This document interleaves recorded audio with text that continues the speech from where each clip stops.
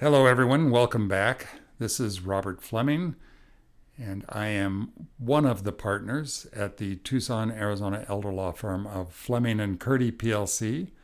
Another one of the partners is Elizabeth Noble Rawlings Freeman, who is sitting across from me right now. Welcome, Elizabeth, and thank you for being here today. Thanks for having me, Robert. I hear you want to talk about driving. I do want to talk about driving. This is a hot button issue among our client base and their family members. So driving, it seems like, well, yeah, you got to drive. And particularly in these times as we sit here having this conversation in the middle of a pandemic, when you have limited access to any sort of public transit, even ride shares and taxis are a little bit problematic. Driving is critical for getting around. And when we talk to people about driving, Robert, usually that comes up when we're talking to folks about their healthcare power of attorney. They don't always think about their driving habits as being something related to their health, but in many of the families that we work with, driving at some stage becomes a bit of a challenge, both for the driver and for the passenger. If any of our listeners have ever dealt with a family member becoming demented and beginning to lose functionality, they almost certainly have had to deal with the problem of driving and controlling the driving, restricting the driving, moving from, well, I only drive during the daytime to I only make right turns to I only go the 2 blocks to the grocery store. It's a real challenge in a society where mobility is so key. It's independence, Robert. I think driving is a lot It of is independence. And I often say to clients when we're talking about their mother or father's driving and the need to intervene, I point out that the 2 things that make us who we are today in this society are our car keys and our debit cards. And those are the first 2 things that your kids want to take away when you begin to suffer a decline. Well, Robert, I think that when I talk to people about driving, one of the things that comes up is folks say, well, I'm going to know when I'm no longer a good driver. Okay, that's wrong. You're not. Yeah, you'll be the last to know. You're going to be the last to know. The second thing is that people say, well, I'm just not driving at night. Or, I don't take that left on Speedway because it's just better for me to go right and then do whatever kind of 10 different U-turns.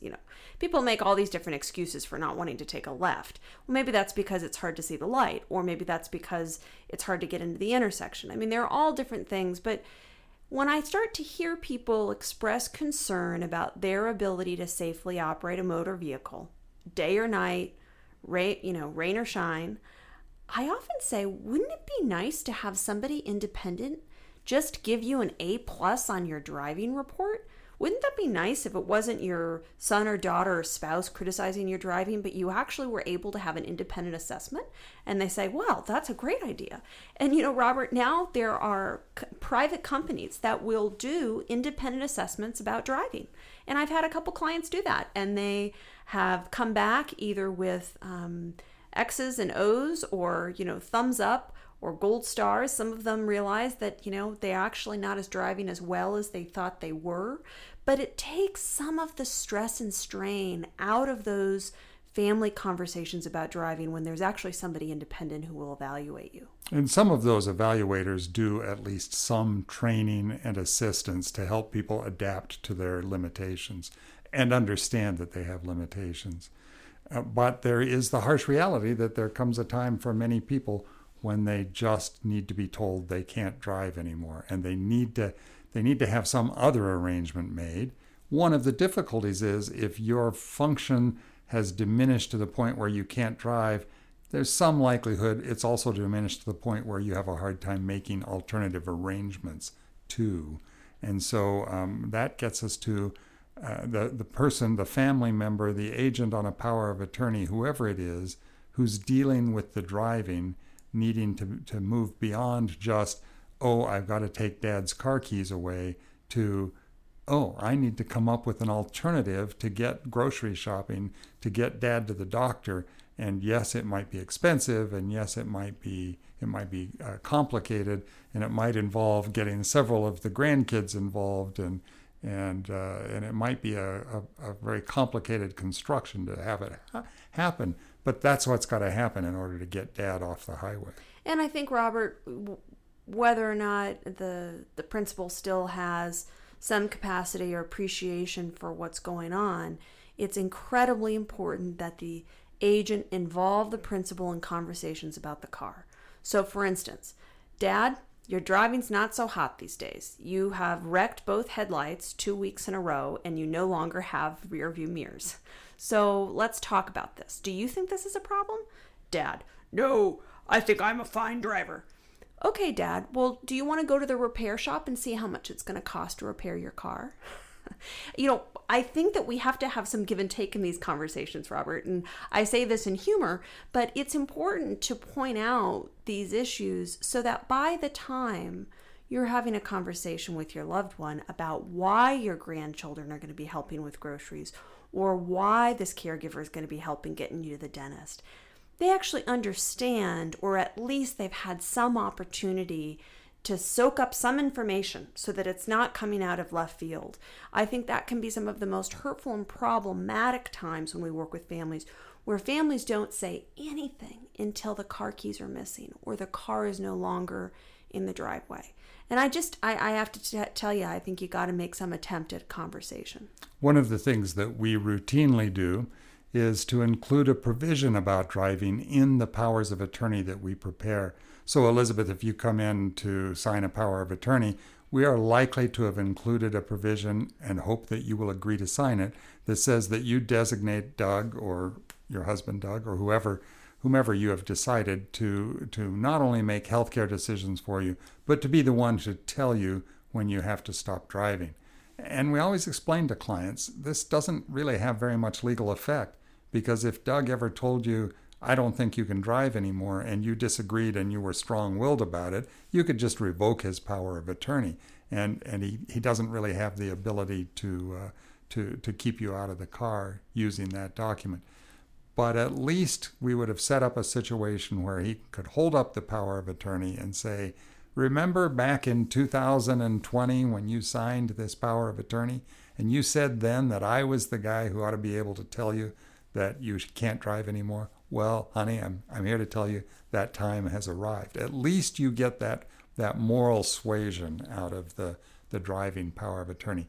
And we've made you think about it while you're in our office signing the document. I think that that's very true, Robert. And the last parting word of advice that I will give to family members who are struggling with the driving issue is, at the end of the day, many of us are frugal people.